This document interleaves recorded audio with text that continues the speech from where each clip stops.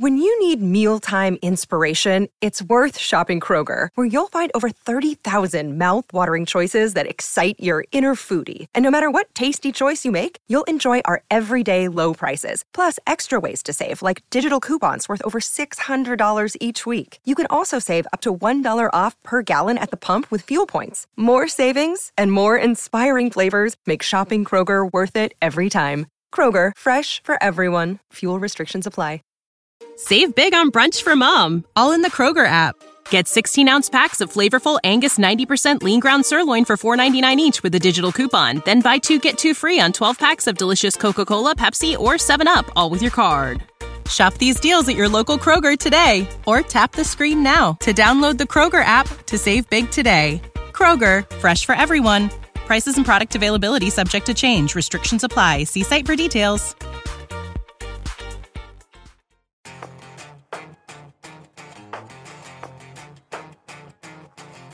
Hey, Tommy, today for the podcast, we have what I think is perhaps the most interesting topic that we've covered all year.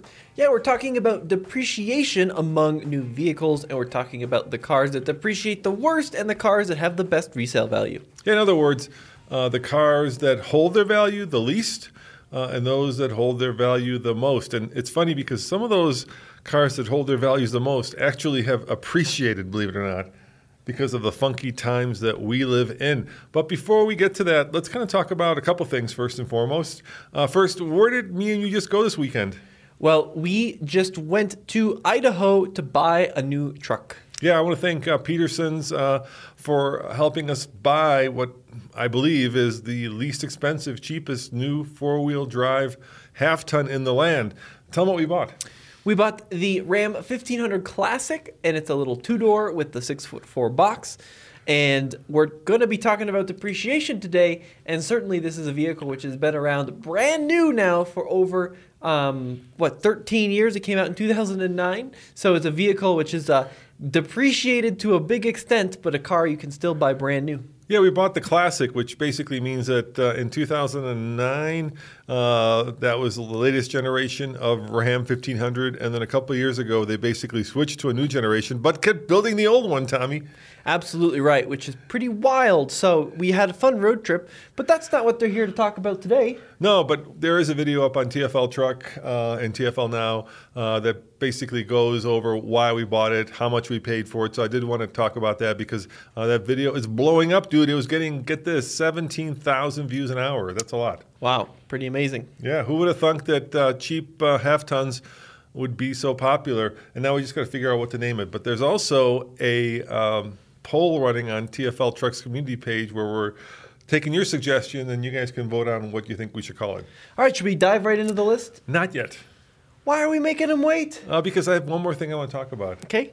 So I don't think it's a rant, but I am a little bit confused by this. So I do want to get your input. So when we were driving it back from Boise, which is, it's an 800-mile road trip, right? We experienced some interesting, I wouldn't call it a phenomenon. I would call it driver truck tactics. And maybe this is something that's been going on for a long time, but I've been noticing it a lot recently. And that is you're driving along on I-80, which is an 80-mile-an-hour speed limit, and all of a sudden you pull up behind a truck that is passing another truck. Yep. And your truck, your new truck in our case, is getting peppered by rocks, right? Because they're throwing up a lot of rocks. Trucks do that. They have a lot of wheels, right? And you're like, okay, I'll just wait for the guy on the left to pass the guy on the right. Except the guy on the left takes literally, and I'm not making this up, like 5 miles to pass the guy on the right. It seems like the delta of difference in speeds between the two trucks is maybe a half a mile an hour. So you're just sitting there, and cars are piling up behind us, and this truck is taking for 5 miles. What is up with that? Why? What's going on? Why is this? Are they both like have cruise control set, and the guy who's passing has his set at 81, and the guy who's not being passed has it set at 80 or whatever? Is that what's happening? Well, I think we should give truckers a break. They are the backbone of America. They are what bring all of our goods to and from I'm just curious why that's happening, though. Well, because, we're also talking about high rates of speed. Trucks are, especially fully loaded, not exactly performance machines. And even if we were stuck behind it for 5 miles at 80 miles an hour, that's maybe, 4 minutes of time behind behind the It's trucks. not the time. It's the fact that you're sitting there getting peppered by Well, rocks. may I suggest Because you're either behind one or the other truck. There's no suggest third lane. giving Yes. them a wider following distance? Yes, but there's Problem like solved. then there's like 4 cars behind you. I think the issue is not so much the truck drivers; it's more of your severe lack of patience coming in here. No, literally, dude. I mean, it was like I was watching The Shadow as the guy. I was there with you, and I had no issue with the situation, but you were very grumpy with the situation. Well, because I was getting the brand new So- truck, so- which is I was getting peppered Scoot by back by 100 rocks. feet. Scoot back 100 feet. No issues. Look, I'm not. You're making me sound like I'm, Well, I'm upset. it's a non-issue here. I'm curious. Like if I'm passing somebody, right?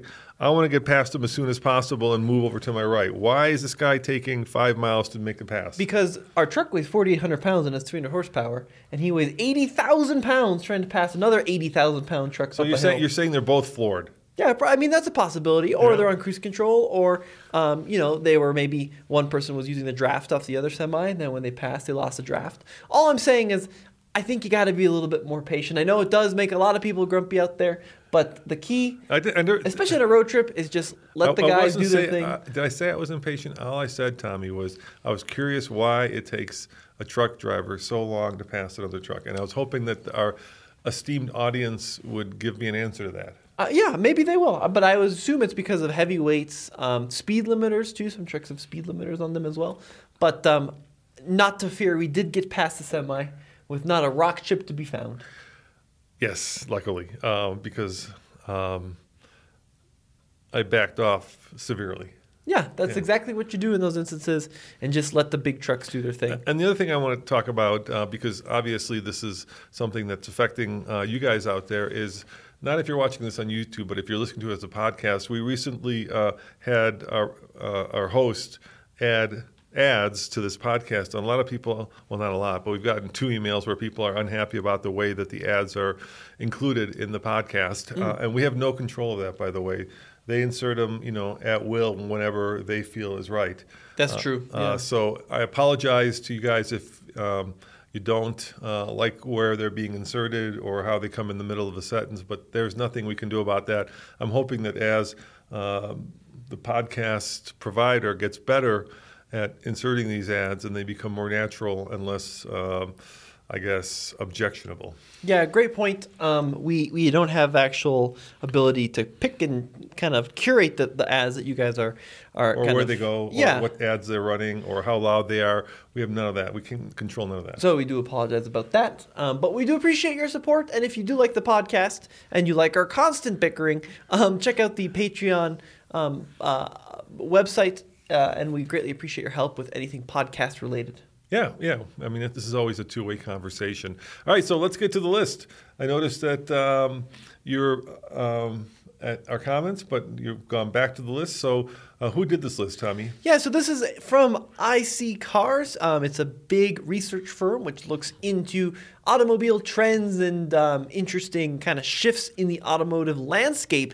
And they've come up with this fantastic list on vehicles that hold their value the best and vehicles which depreciate the quickest. So should we start with the vehicles that hold their value or the ones that depreciate? I think we're going to start with the ones that depreciate quickest and then do the ones that hold their value. And in typical TFL fashion, we will do this starting at number 10 and going to number 1. And the other thing we're going to try to do, Tommy, is, we've been doing this now for, 12 years. We've driven, I think, all of these cars. So we're going to take a stab at why these cars are either holding their value or rapidly not holding their value. And if you don't have the full hour to listen to us talk about this, check out tflcar.com where we have a concise version, but I think we'll make it fun and entertaining. I would say check out alltfl.com. So on average, per the study, most cars will lose a third of their value over the first 5 years. So we're looking at the first 5 years or so of ownership. That amounts to 14,049 drift from the average MSRP, though that figure will obviously depend on how much the given car costs to buy in the first place. Now, over 3 years, most cars just lost 17% of their value, which is the smallest drop on record. Some even gained, which we'll talk about in a second. Yeah, and that, of course, is because of COVID and because of supply chain issues. So what we've had recently over the last probably 2 years now is a situation where demand has outstripped supply. And whenever that happens, of course, prices go up. And we saw it reflected in both the new car market and in the used car market. But I have this feeling, kind of being out there among all of you car buyers, that supply and demand are now starting to match, and so prices are starting to come back down to earth. It's already happening. There are a number of stories we wrote about that happening in used cars, and when used car prices go down, new car prices will follow. That's exactly right. So, and I think they're probably tied at the hip to some extent, because if you can't get new cars, you can buy used cars and vice versa. So let's talk about the 10 worst depreciating models over the first 5 years. Number 10 is actually a full-size SUV. It's the Ford Expedition, minus 50.7% of the value, or $32,674. Yeah, there's two things about that vehicle, I think, that make it depreciate so rapidly. Number one is it's from a brand that's kind of barely... Well, it's struggling. It's kind of lost in the wood. Ford? No, I thought it was a Navigator. So it's the Ford Expedition. Oh, so it's a sister to the Navigator. Yeah, exactly. We'll talk about the Navigator in a second. Well, actually. okay, so I think one of the reasons, of course, is simple, and that is fuel prices, right? That car lives and dies by how much fuel you put into it, and it's a lot. We had the Excursion for a while, which we bought when fuel prices went through the roof. Remember? They were like $5 a gallon, and that thing had, how big was the fuel tank in there? Something like 40 gallons. Yeah, it was a $200 fill-up on the old Excursion. And, of course, the Expedition is the one right below it in size. So I think that's number one. So fuel prices, of course, make big old American trucksters very expensive to operate. And the other one is that I think Chevy owns that segment to some extent with the Tahoe and the Suburban and the Yukon. Okay, that's both interesting points. The other thing worth noting, too, is that most of the vehicles that we see in the fastest depreciating list are expensive vehicles that tend to lose a lot of money rather quickly. We actually don't see any affordable cars on the top 10 most depreciating list, which is interesting. So they're all cars that have a pretty high initial MSRP, and the Expedition nowadays can often be one of those vehicles. We're seeing nice models touch pretty eye-watering prices. Yeah, Ford, for a while there, was a leader with the Explorer and the Expedition and the Excursion in those big family haul and 2- and 3-row vehicles. But then I think they didn't refresh them quickly enough. And, of course, the Suburban, as you, I'm sure, know, is the oldest nameplate. That's what manufacturers call the name of the car, right? Nameplate in the business.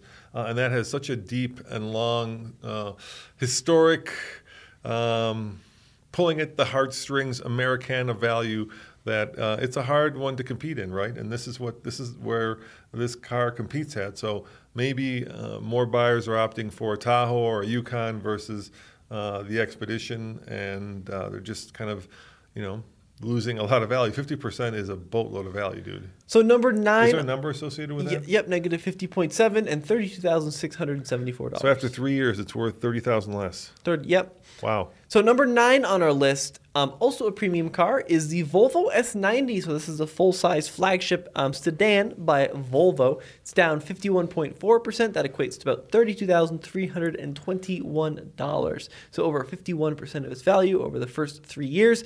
Now, another trend you'll notice, you already mentioned the big gas-guzzling SUV, but a lot of the vehicles on the depreciating side of things are also luxury sedans. Yeah, sedans are not having their moment in the sun right now, especially in America. In Europe, you still see a lot of them. We've been over there a few times. Actually, you're going over tomorrow, Tommy, to Europe. Not for a sedan, though. I know, but you're going over there, I'm saying. Right. You were taking it back. Did you forget? Well, I don't know what that has to do with the Volvo S90. Well, you could give a preview of what you're doing there. I opened the door. I don't think I can, actually. I'm not even sure I'm allowed to say what I'm doing there. Yes, you are, because you can talk about the vehicle you're going to. You can't talk about I can talk about one of I'm going to go drive a new all-wheel drive Sprinter. There you go. Yeah, you could say that. Yep, so the new all-wheel drive Sprinter, yeah. But let's go back to the Volvo S90. Okay. So the Volvo S90 is an interesting car.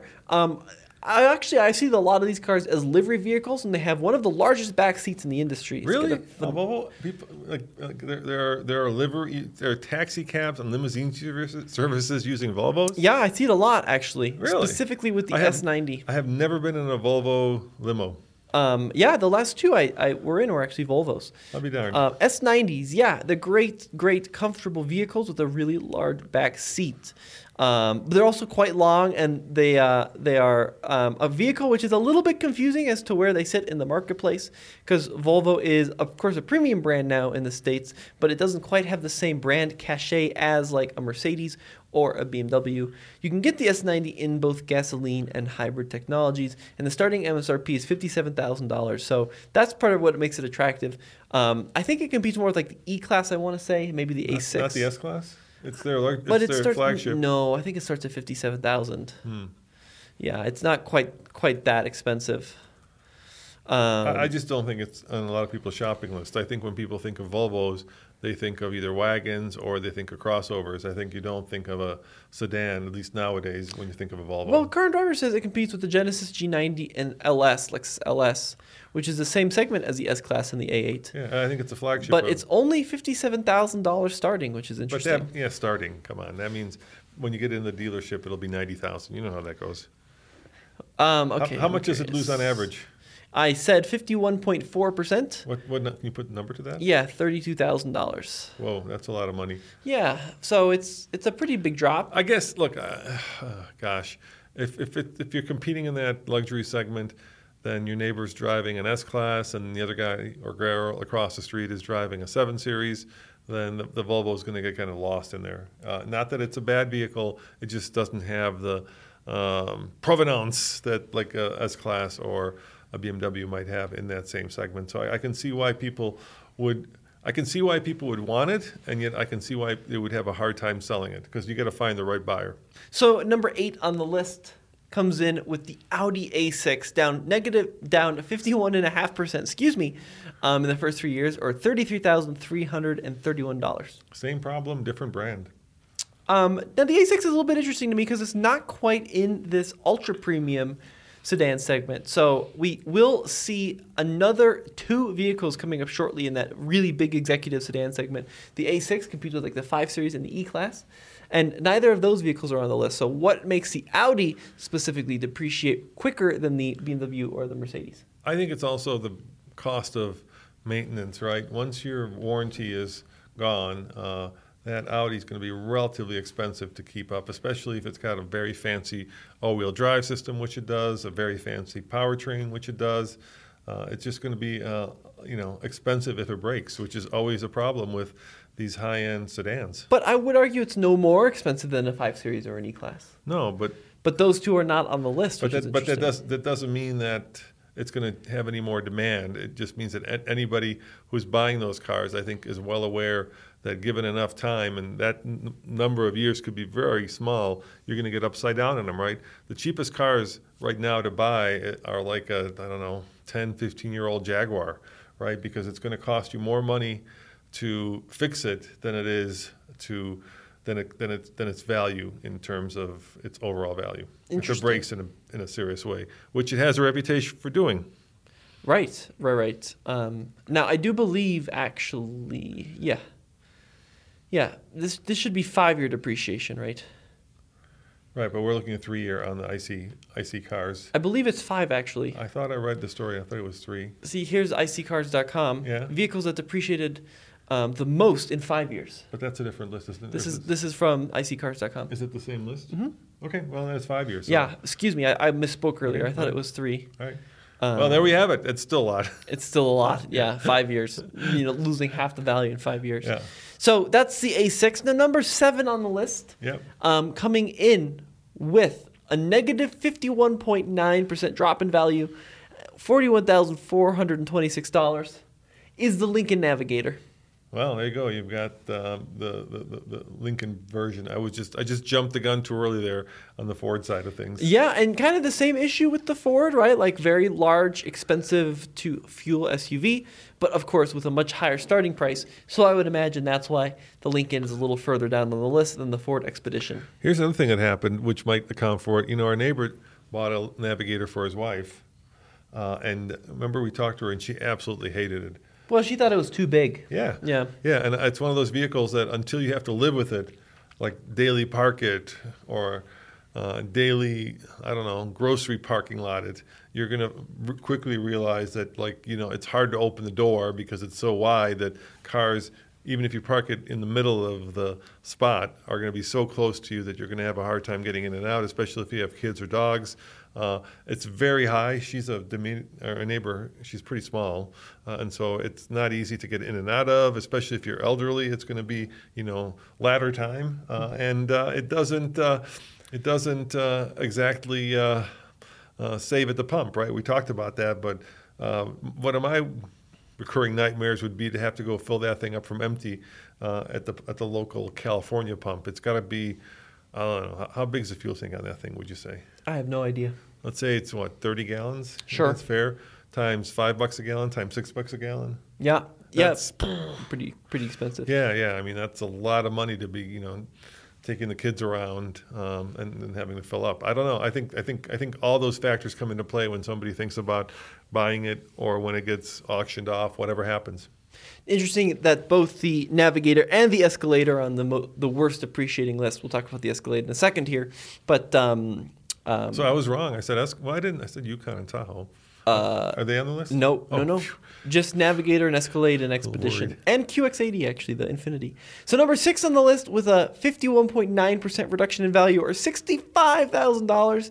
It is the biggest value number, although not quite the biggest percentage drop, is the Mercedes-Benz S-Class. Imagine owning a car and $65,000 later in just 5 years. That money just went whoop. Yeah, so I love the S-Class. I mean, it is the epitome of luxury for a lot of people out there.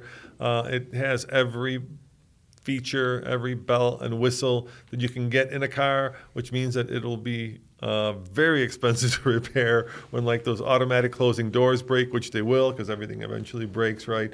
Or if you've got, I don't know, let's think of some of the craziest, like that disco at night lighting that changes in the car. If that goes and stays a hot pink, which it could do, or if that hyper screen decides it's not going to be so hyper anymore and you lose, one or two of the screens in there. I mean, all that is going to put you underwater in a relatively close amount of time. I do believe you can't get the hyperscreen.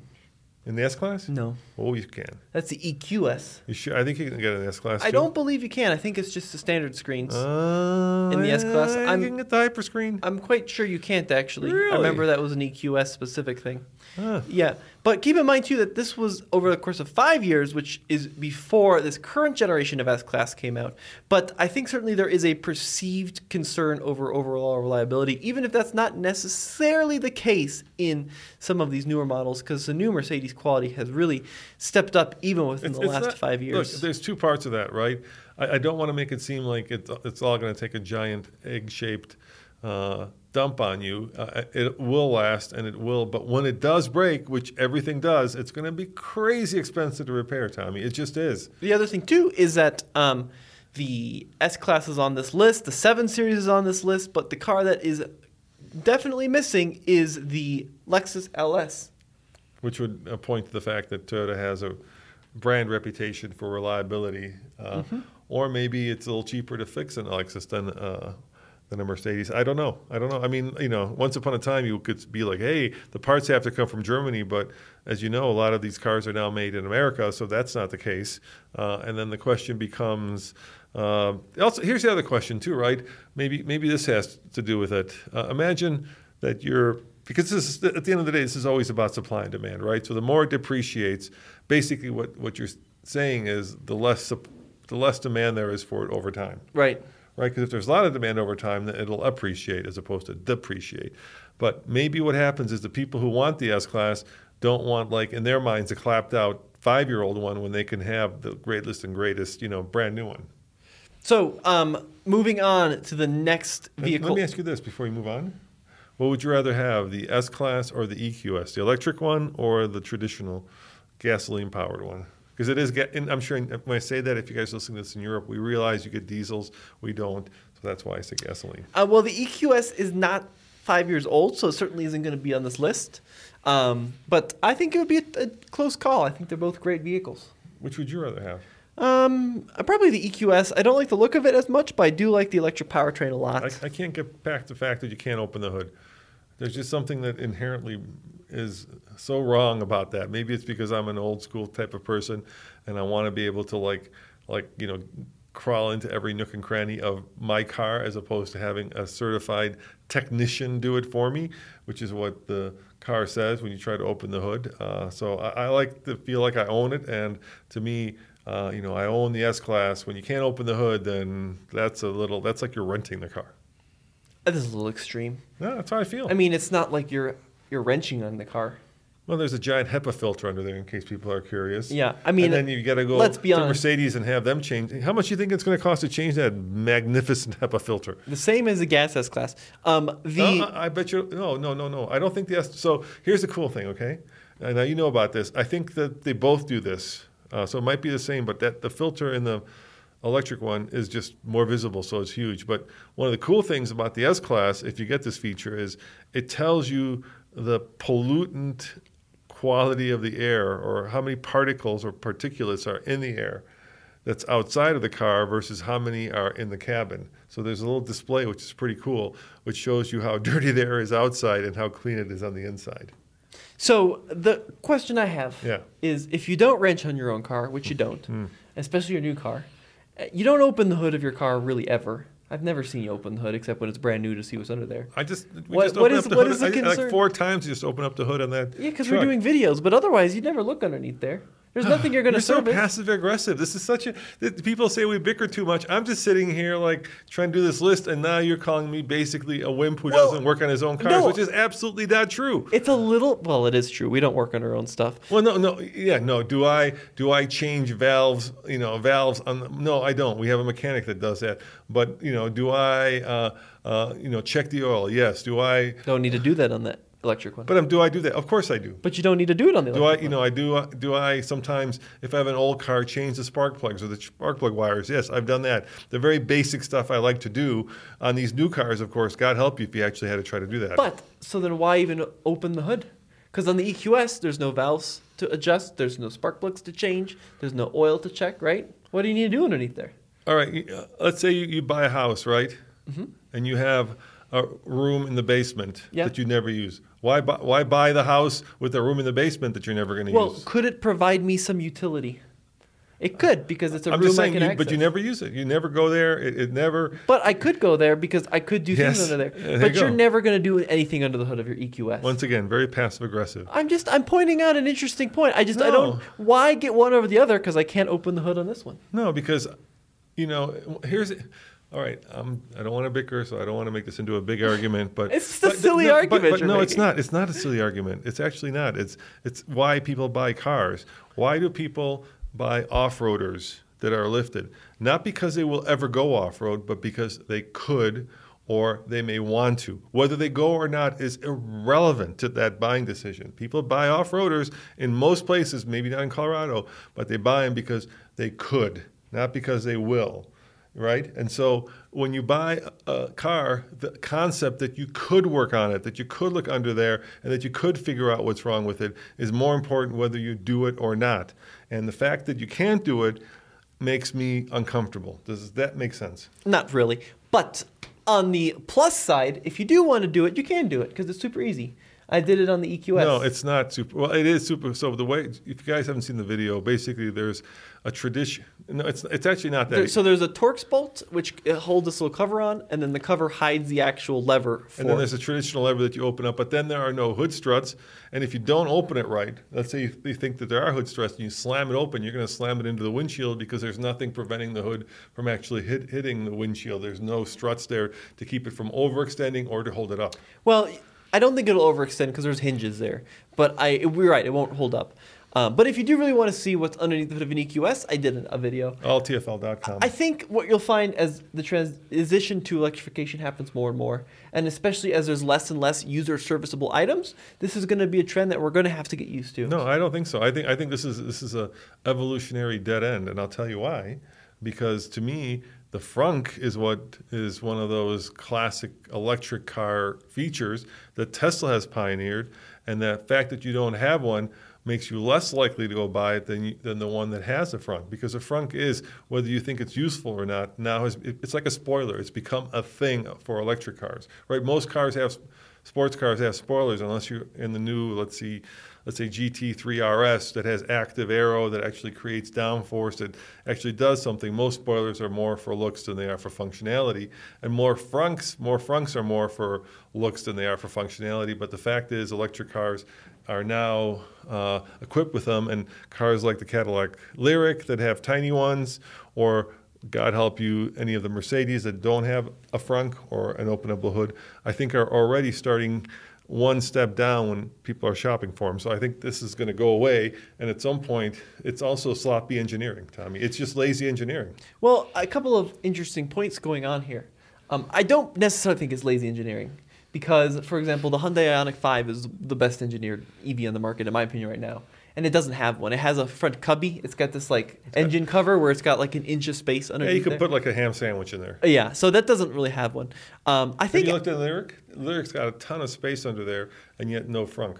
And I asked the engineer about that, and she said that she would have rather put the stuff that lives in the back of the vehicle, where you have the traditional hatchback, right? There's stuff on the sides. Stuffed it in the front and not had a front, giving you more room in the back. I get that. I mean, it makes perfect engineering sense. But to me, from a marketing standpoint, the frunk is almost more critical for its value as signaling electricity than it is for its value in utility. Well, I'm almost wondering if the opposite's going to happen. If we're going to see fewer and fewer vehicles with front trunks. I could see that happening as well. Because I don't know. Let us know in the comments below. I would love to hear your opinion. Do you care that you can't open the hood, or don't you care? Is that a non thing for you? Which is really the argument that we're having here. Right. Because it's one of those things where it's kind of a cool thing when you're like, oh, a front trunk, right?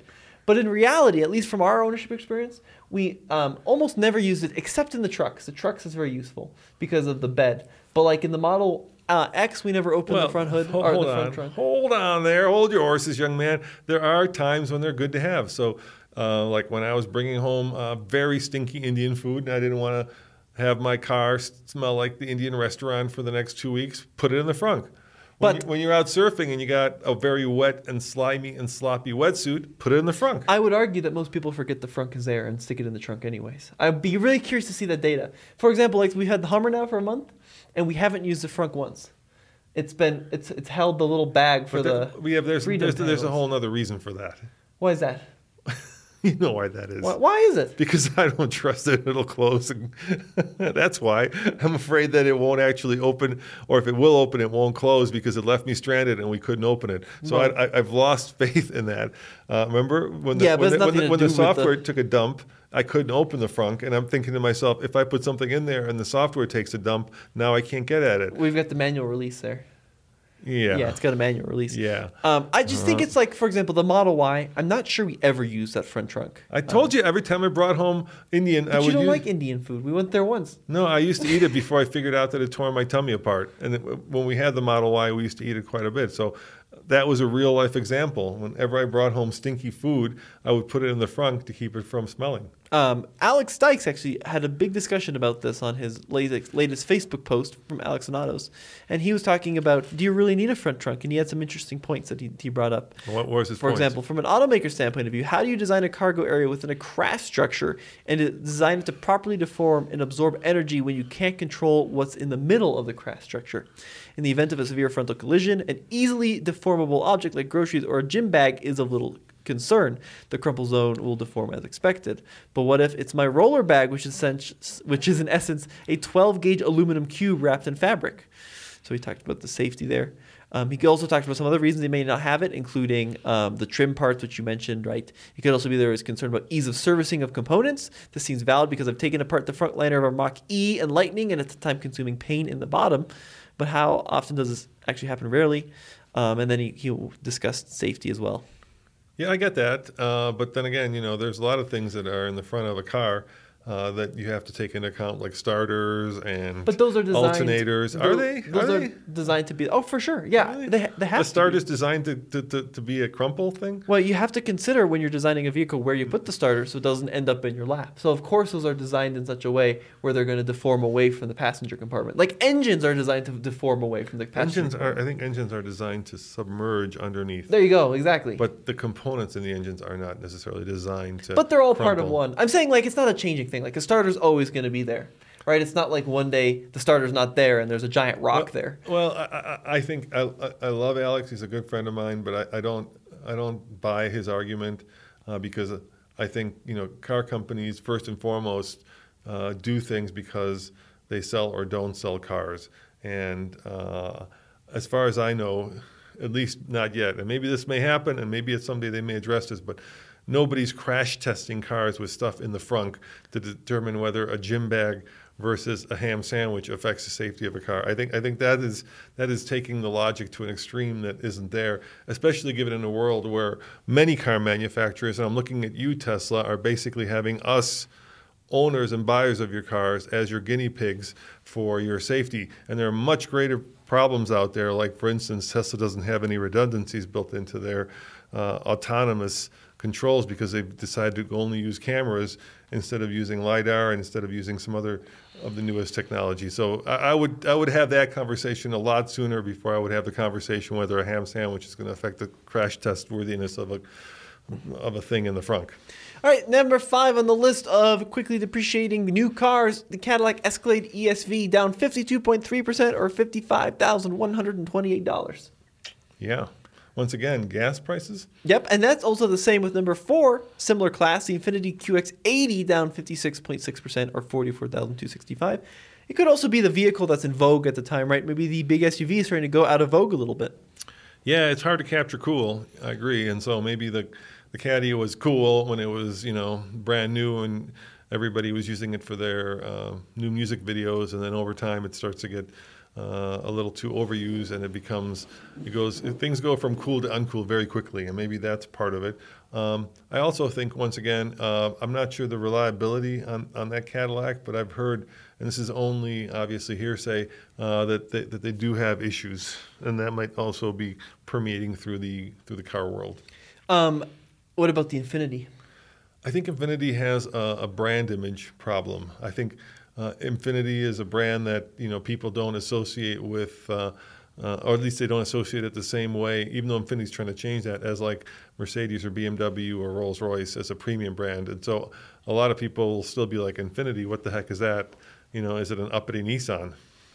And this is a really interesting point. But number 3 certainly is a vehicle which you could talk about reliability and especially the Jaguar, cachet. isn't it? Yeah, the Jaguar XF down 54% or $36,000 in the first I love the XF. 5 years. I would buy an XF. I remember the beauty of the XF was that it had the ability to both move you and waft you down the road quietly and comfortably, and then become a very sporty sedan going around curves, at least here in the mountains. I was always impressed by how sporty that was. XF is a great car. Yeah, I really enjoy driving it a lot. I spent quite a bit of time behind the wheel of the new one and the older ones. The old one, by the way, is one of my dream cars I'd love to own, the 2009, 2010, 2011. You can get those cars for like $12,000 to $15,000, so that's the case where the depreciation helps you in the used car market. And they're really good cars. They're sort of reliable, but they have really cool air vents, right? They look fantastic. They have supercharged engines. Would love to own an XF one day. Yeah, and that's I'm also a bargain hunter, and that's one of those cars that, because it's depreciating, and this is true of all these cars, right? If you're looking for bargains, this is where you start. Because these are going to be the cars where you can wait 5 years and get them at half of what a new car would have cost. And then, of course, you got to hope and pray. Actually, you don't have to hope and pray. You just got to be smart about which one you buy, right? You try to buy the first owner car, and you try to find an owner that's been very fastidious, dare I say, OCD about their maintenance of their vehicle. And if, modern cars, if they've been maintained and if they've been, serviced regularly, they're going to be just fine 5 years from now. And number 2 on the list is a fantastic car, to be honest with you. The Maserati Ghibli. So this is the smaller of the 2 Maserati sedans, right? There's also the big one. and it's not. It's a crossover, isn't it? Or is it the No, sedan? the Ghibli's a sedan. Oh, is the Levante. The Levante is a crossover. Yeah, the Ghibli is a sedan, so that has a depreciation of 56.3% in 5 years, or a loss of $51,000. This car came out several years ago, and remember, it had a lot of like Chrysler switchgear in it. The quality didn't really provide itself to be that good. The driving experience wasn't that great. It wasn't as fast as it should have been. It just wasn't a super great car. Yeah, I hate to say this, but the Maserati, now it's changing with their new sports car, but for the longest time, Maserati has been the brand that has lived not off of their engineering prowess, but off of their brand value. And that's a great way to decrease the brand value without actually selling a lot of cars. 100%. Yeah, that's a great point. It's also an expensive car, so I'm looking at the 2023. Let's see what it starts at for a Ghibli. What's the sports car called? The MC? $85,000 starting for a Ghibli, by the way. What's the sports car? The new one? Yeah, I just saw it. The there. MC20? The MC20, yeah. And look, we could talk about Maserati just a little bit. I think Maserati, now that it's on its own and away from Ferrari, right? So Maserati was part of what once used to be FCA, which is now Stellantis, which also owned Ferrari, and then Sergio, before he passed away, the CEO of FCA, spun off Ferrari as its own company and basically cut the partnership that Maserati had with Ferrari, because some of those older Maseratis had Ferrari power plants. And I think that's been a good thing for Maserati, because it's forced Maserati basically to hopefully compete and live outside of the shadow of Ferrari. In other words, find its own way as a brand and start to come up with its own cars. Like I said, a lot of the cars that they're selling right now had switchgear that you could find in a Chrysler, which obviously is not going to help sell a lot of cars. You know, and if the best argument for a brand is you'll be the only one on your block to own one, it's going to struggle. Yeah, that's a good point. Yeah, for sure. And the interiors just aren't that nice either for the amount of money you end up paying for them. So hopefully now that, you know, they're out there, not part of Ferrari, or at least not partnered with Ferrari, and they're coming up with their own cars, we can get back to a brand that is worthy of the Trident. Yeah, so Maserati, and then the number one worst depreciating car. Roll the drums, please. Yep, it is the BMW 7 Series, down 56.9%, or nearly $62,000 in the first 5 years. Super complex, without the reputation of the S-Class. It was also worth noting, dated, because I just drove the brand new 7 Series. Yes. Just a couple weeks ago in Palm Springs. Tell me about that. Yeah, it's a pretty big departure from the old one. It has an optional 31-inch screen in the rear seat, which is enormously huge. It's like a theater. Yeah, it's like a theater. Yeah, it's really pretty interesting. I've been watching some of the reviews, and a lot of people are saying it's one of the best 7 Series ever. Would you agree? Yes, I would agree. The thing with the 7 Series is it's kind of been a car which struggles. So BMW has been a brand known for the driving experience, the ultimate driving machine, right? And the 7 Series lives in a segment which is dominated by rear seat comfort and kind of floatiness. And BMW's kind of struggled like, well, we've got this car which drives great, but people in this class want to just be kind of chauffeured around. How do you make that balance work? And they have not really done that very well historically. The new one is, I think, a little bit better. It's quite soft and very, very, very plush. Looks a little bit weird, but yes, it's a vast improvement over the old one. Well, here's the thing, right? I mean, BMW also owns a brand that shares a lot of the chassis and drivetrain components of that 7 Series, which of course is Rolls-Royce, right? So you've got a car that, it depends how you look at it. It could be an entry-level Rolls-Royce, or it could be the top dog BMW. The problem with the 7 Series is, unlike Mercedes, there's two parts to like that premium luxury segment. There's the luxury and there's a sporty part, right? And BMW has always lived on the sporty side of things, the ultimate driving machine. And BMW has struggled to build up the luxury side of that premium segment for themselves, whereas Mercedes has always lived on the luxury, right? They've kind of owned that segment. Sure. And they've struggled more or less, probably less to some extent, to build up the sporty part of it, because they've always had sporty cars. I mean, they go back to original Grand Prix cars. But BMW has struggled to make a name for themselves in pure luxury. So now you've got this car that kind of lives in this weird space in a brand that is known for building sporty cars, and then the brand also owns, or the company also owns, Rolls-Royce, which is known for building the ultimate luxury cars. So you've got this car that lives between those two worlds, and that's a hard sell. Yeah, I think you're pretty on the money there. So should we go on the other side of the list? Yeah, let's go and talk about the ones that are really great in terms of not appreciation, but there are some cars that actually have appreciated, but the least amount of depreciation. Yeah, so these are the top 10 models that best hold their resale value, once again, over the first 5 years. And number 10 is a little bit of a surprise. It's the Chevrolet Camaro. It depreciates it depreciates 20.2%, or $7,981 on average in the first 5 years. Yeah, I don't know what to say about that. The Camaro's always, I've been saying this a lot now, but it's true, lived in the shadow of the Corvette, obviously. So when you have a brand that has two premium sports cars or two halo cars, the bottom one of those two always tends to struggle. I'm talking about, let's be real here. So you've got like Nissan with the GTR and then the new Z, right? But for a long time it was the old Z and the new GTR. You've got Chevrolet Corvette with the Camaro underneath it. In some ways, Ford had the GT with the Mustang underneath it, but the GT was such a specialty car that it really didn't, it was $400,000, so it really wasn't at play. I don't know. I like the Camaro. I don't like the Beltline. What am I going to tell you? I think you sit way too low in the thing, and that's always been a problem. I always like being able to see out of a car, and I'm pretty tall, but in the Camaro, I feel like I'm looking out gun slits. I think one thing you'll notice about this list is a lot of the models on this list are iconic nameplates that maybe don't change that much from generation to generation.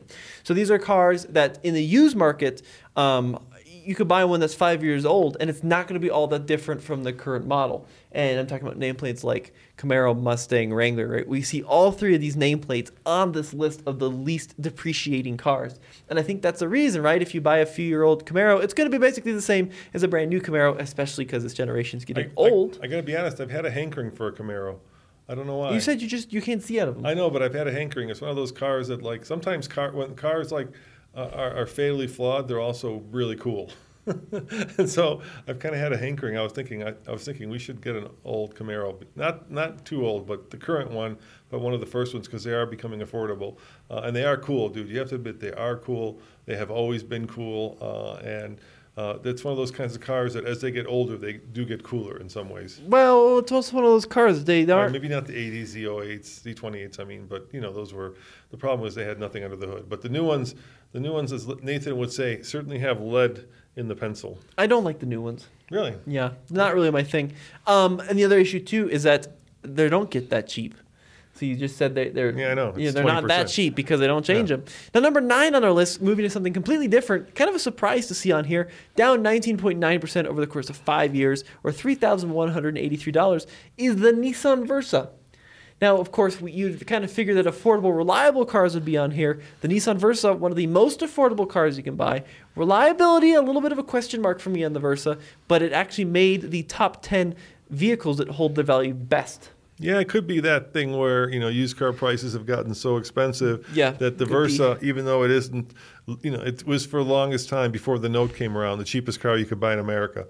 So you could get like, a 5-year-old, a very affordable Versa versus like a 10-year-old, I don't know, much less affordable Maxima or something bigger, right, in that class. Or Rogue, right, which is a crossover, which everybody's going to want. So maybe it's just a case that the reason it isn't dropping in terms of its value is because it was affordable to begin with, and 5 years later, it's even more affordable. Now, speaking of affordable cars, it's actually going to be the next car on the list, the Toyota Corolla. So kind of a similar thought process. Down 19.8% or $4,617 in the first 5 years. Corolla, when you talk about cars that will last a long time, never need maintenance. And cars, once again, that aren't necessarily bought by enthusiasts, cars that are just kind of bought as runabouts, the Corolla certainly at the top of that list. Yeah, it's like, there's that saying, Miata is always the answer. Well, realistically, it's Corolla, right? You need a cheap car quick because your car broke and you need something to get you to work, Corolla, right? You're a college student and you don't have a huge budget, but you need something to drive to school, Corolla. You're an elderly couple who have just got rid of the kids, you're empty nesters, and you need something that's going to last you, for the next 10 years because you're on a fixed budget, Corolla, right? It's just the answer to a lot of a lot of people's needs. So number 7 on the list, Yep. back to an iconic nameplate of enthusiast models, the Ford Mustang, down 19.4% or 7,528. Now this current generation of Mustang has been around for a bunch of years. They did facelift it, I think, in 2018. But even still, if you look at a 5-year-old Mustang, it's going to be pretty similar to a brand new one. Now, not the newest generation, which was just revealed. So I'd love to see this list in another couple of years, see if that Mustang will still be on there now that we have the newest generation. But it's down 19.4% or $7,528. Yeah, I love the Mustang. Once again, it feels like one of those forbidden fruit cars that's going away with electrification. It's got the big old 5-liter GT. It is, I think, synonymous with American muscle cars, with American sports cars, with American affordable sports cars, right?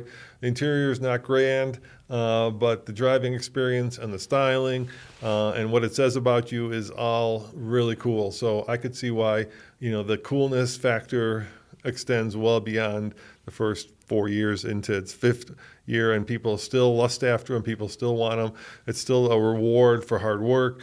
It's the car that anybody in high school would be, super happy to get for their 16th birthday, be it new or used. And we just had one, right? We just had that 97, and even you loved it. And that's the S1095, which most Mustang, what would you call a Mustang person? I don't know. Mustangers, Mustangites, Mustangelinos, I don't know, would agree that is the worst of the generations, and yet even that one was cool. Yeah, once again, the iconic nameplate thing, I think, really helps, especially for American models. We see that in several cases on this list.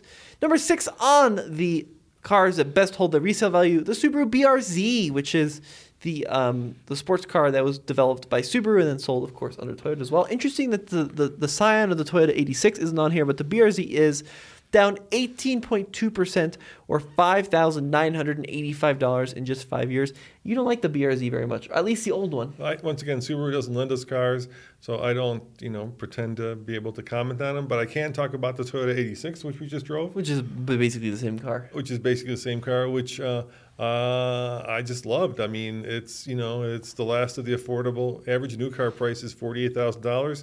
If you can find yourself a new one for anything $5,000 or less above sticker, you'll be doing well. And the new ones reflect that. So if the new ones are selling between $5,000 and $10,000 over sticker, that's going to be reflected in the price of the used ones. It's a vehicle that can be modded. It's a vehicle that has Toyota's reputation for reliability. It's fun. It's fast-ish. It's cool. And I don't fit, but I kind of sort of fit. But it's an affordable and desirable sports car. What more could you want? Right. Okay. Now, this is an interesting one. Number 5 is the Honda Civic, down 16.3% or $4,237. Great, reliable, solid transportation. By the way, did you see that 2022 Civic that had 248,000 miles on it? It was a year old. Yeah, that was a crazy story. I guess it was somebody who did medical devices or medical. Well, that's what people courier? are thinking. Yeah. And typically medical couriers will drive 16 hours in a day, every day, or 5 days a week. So they wrap up, in some cases, hundreds of thousands of miles in a year. This one, though, 248,000 miles, which is pretty crazy. And it's up for sale at a used car dealer for a shocking $18,999 for a 22 Civic with over 240,000 miles. So that's a great example of, I would love to be able to figure out whether it's miles or age that makes a car worse. Whether it's the number of miles driven or the amount of time that it's actually spent living in the sun and in the snow and in the wind. You know what I'm saying? I wonder, if the seats are still good and if the controls are still good and if the dash is still good because it hasn't really been, sitting around outside and been dinged up and lived, a hard life, or if the fact that it has so many miles, accounts for a lot of wear and tear on it. I don't know. I'd love to see it. I certainly wouldn't pay $17,000. But going back to the list, basically everything I said about the Corolla, you can say about the Civic. 240,000 miles in a year, averaging 680 miles in a day, by the way. That's a lot. Or 28 miles an hour for an entire year. That's been a fleet car. Well, I'm reading. It was like driving all the time. I'm reading it here. Yeah, probably good point. But this outlet reached out to the the place where it was serviced, and it has just tons and tons of routine service. And it was, owner was a medical courier who drove 100 miles per day. They said there were only 2 things, by the way, in that car that More than weren't 100, 600 miles per day. Oh, excuse me, hundreds of miles a day. Yeah. Drove hundreds of miles per day. Excuse me, yeah. And looking at the Carfax, only 2 records that weren't routine: a broken grill and then a replaced lug nut. But that's it. Yeah, if I were, Toyota bought that million-mile Tundra, right, and took it apart, I think if I were Honda, I'd probably be one of the earliest ones to buy that and see. It would be a good. It would be a good test of concept. See if the stuff they engineered actually held up over that. And where else are you going to find one that's got that many miles in such a short amount of time, right? Normally you'd have to wait 10 years to get those kinds of numbers and data. We should buy it? No. Yeah. No. There you go. Oh, no. Okay, number 4 on the list, a vehicle which is known for its resale value, the Toyota Tacoma, down 14.9% in 5 years, just 14.9%, or $5,926. Wow. Yeah, not much money, and I know a lot of folks that bought Tacomas several years ago and sold them for basically what they bought for. This is actually a good tip. If you're going to buy a Tacoma, especially one that's a couple years old, just buy a new one. In a normal market, this is kind of a weird market, I should preface that. Maybe you can't get one for MSRP, but typically you're much better off buying one at MSRP than buying one that's a few years old. Hey, can you think of any other vehicle that owns its segment as dominantly as the Corolla owns the midsize truck segment? I'm not saying Tacoma. Tacoma, I'm sorry. What did I say? The Corolla. Oh, sorry. Yeah, Corolla in the midsize truck segment. That'd be funny. Can you think of any other vehicle? I know that there are Rangers and there are Frontiers and there are Colorados and there are Canyons that live in that segment, and not to forget the Ridgeline, of course. But it feels to me like every truck buyer I ever meet who wants a small truck, by that I mean a midsize truck, always wants a Tacoma. Maybe that's just a Colorado thing, but it seems to be the one that everybody aspires to. Yeah, 100%. Well, yeah, why it's is that? Lifestyle. It's just a vehicle. You said you love the look of it. It's a vehicle that has proven itself to be the most durable truck, arguably on the road, for the last 40 years, right? And it's a vehicle that doesn't change that much, and when it does change, it's fairly minor. So it makes total sense why it's on the list. It's from a brand that people trust. It's a nameplate that people trust, and it's the number 4 least depreciating car. Or actually vehicle, I should say. It's a truck. So number 3, now this is interesting, right? So we looked at the Corolla, the Versa, the Tacoma, to some extent the Civic. These are typically affordable cars. And then on the cars that depreciate the worst, number 1 is the 7 Series, which dropped 56.9%. And one of the reasons we said for that is because it was so expensive. But number 3 on the least depreciating list is actually the Porsche 911. Now, in the course of 5 years, it will lose on average about $20,000 in value, which sounds like a lot of money compared to the $5,000 of the Tacoma. But if you look at it relative to the MSRP, that's only a loss of 14.6% in 5 years. If you dig further into that story that Zach wrote. Well, we'll get there in a second. Okay. Yeah. The newer ones actually gained value. Yeah. Once again, it's like what you said. I mean, it's iconic, right? Iconic cars. And let's face it, Porsche 911s have had, maybe because obviously electrification, but they've had kind of this moment in the sun where now like Rolexes and Porsches over COVID became the most desirable things that anybody wanted. And it's only 911s. I shouldn't say Porsches, and it's like only Rolex Daytonas and Submariners. It's not all models. And I don't know my watches. I'm just picking the ones that I know because they're the most famous of that brand. But people were like, you know what? I'm not putting off buying this thing. I may get COVID and die, so I'm going to go and get myself a 911 or a Submariner, and doesn't matter how much it costs. And then, of course, supply chain issues, stop Porsche from building 911s, so they're almost impossible to get. There's an incredible wait for them, and you've had this perfect, I don't want to say storm because that's such an awful cliche, but you've had this, perfect combination. How about that? Is that a better combination of factors where there's been huge demand and little supply, making the vehicles both new and old unobtainium. That's the best word for it. Yeah, very interesting. Okay, ready? Yes. Keep going. Number 2 and number 1, both Wranglers. The Jeep Wrangler Unlimited, the 4-door, lost on average 8.7% of its value. Yeah, the world's gone Wrangler crazy. I feel like you were there first. We've had how many Wranglers now? Yeah, a bunch. And then number one, it says really quick, 7.3% on the two-door Wrangler, or just $2,000. Yeah, I don't know. Maybe the Bronco, like you threw the Bronco into the mix, and it's like adding a spark to a fire, and it just went. And everybody wants these like hardcore off-roaders. Two of our friends right now are buying Wranglers, the 4xe. And when I remember reading when Wrangler sold almost 250,000 units a year, that's 250,000 units a year. I was like, it was beyond a head scratcher. I love the vehicle, and much as I love it, I don't understand why there is so much demand for a vehicle that is so off-road focused that it makes it very hard to drive and live with when you're not off-road. You see, I mean, not hard, but in comparison to other cars, they're pretty unfuel efficient. They're pretty basic. They're pretty. Maybe those are the things that people want. Maybe they want something basic and utilitarian and not luxurious and comfortable because it speaks to who they are. I'm guessing. So that's not the full story though, because these lists were based off the previous 5 years, right? Right. But really, the market exploded in 2020, and we saw huge increases in shortages and all sorts of increases in prices, shortages of supply, and some cars now are actually selling more used than they were new. So the Wrangler, based on the past 5 years, dropped in value a couple $1,000s.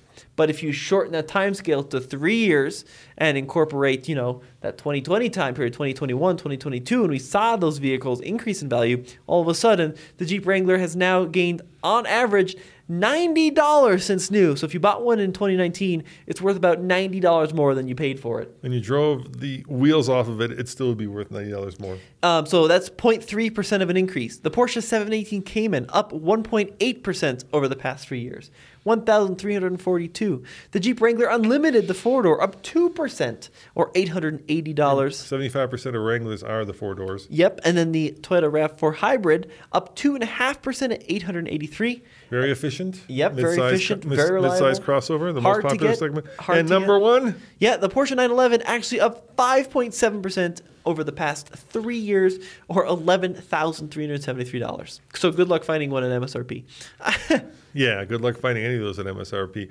I also think with the Wrangler, like I said, let's bring this conversation full circle. When we went to Peterson's to buy this Ram, right? Mm-hmm. We noticed, and I've seen this a lot, that you can get the Gladiator, which is the Jeep pickup truck, midsize, but you can't get the Wrangler. I think that for some there's been a decision taken at Jeep to build more Gladiators for whatever reason than Wranglers. So Wranglers have been harder to get. They're not like Porsche 911s. You can get them.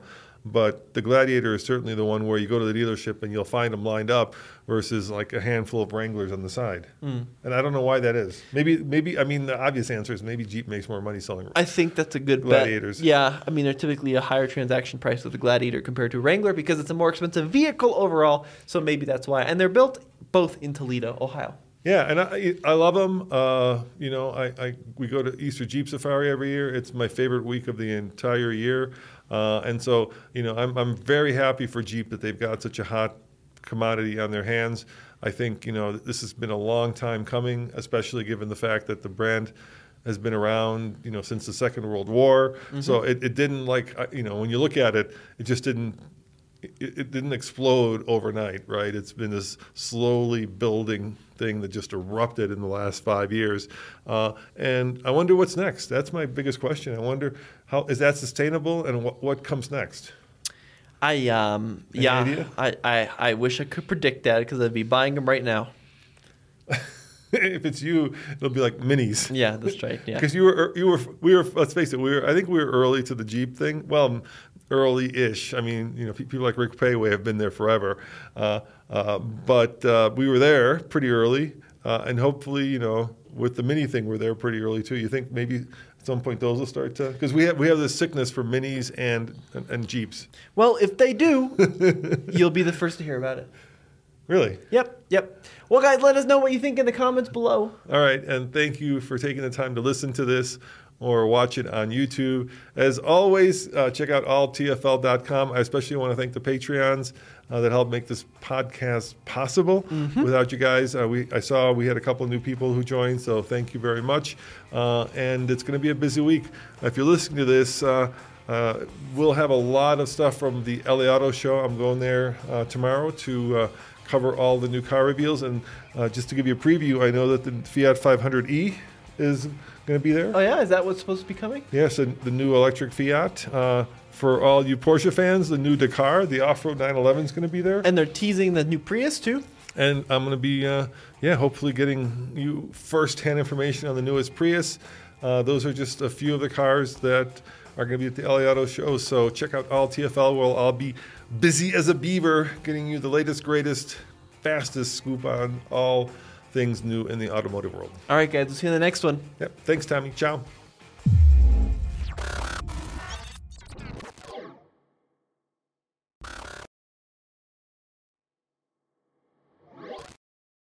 When you need mealtime inspiration, it's worth shopping Kroger, where you'll find over 30,000 mouth-watering choices that excite your inner foodie. And no matter what tasty choice you make, you'll enjoy our everyday low prices, plus extra ways to save, like digital coupons worth over $600 each week. You can also save up to $1 off per gallon at the pump with fuel points. More savings and more inspiring flavors make shopping Kroger worth it every time. Kroger, fresh for everyone. Fuel restrictions apply.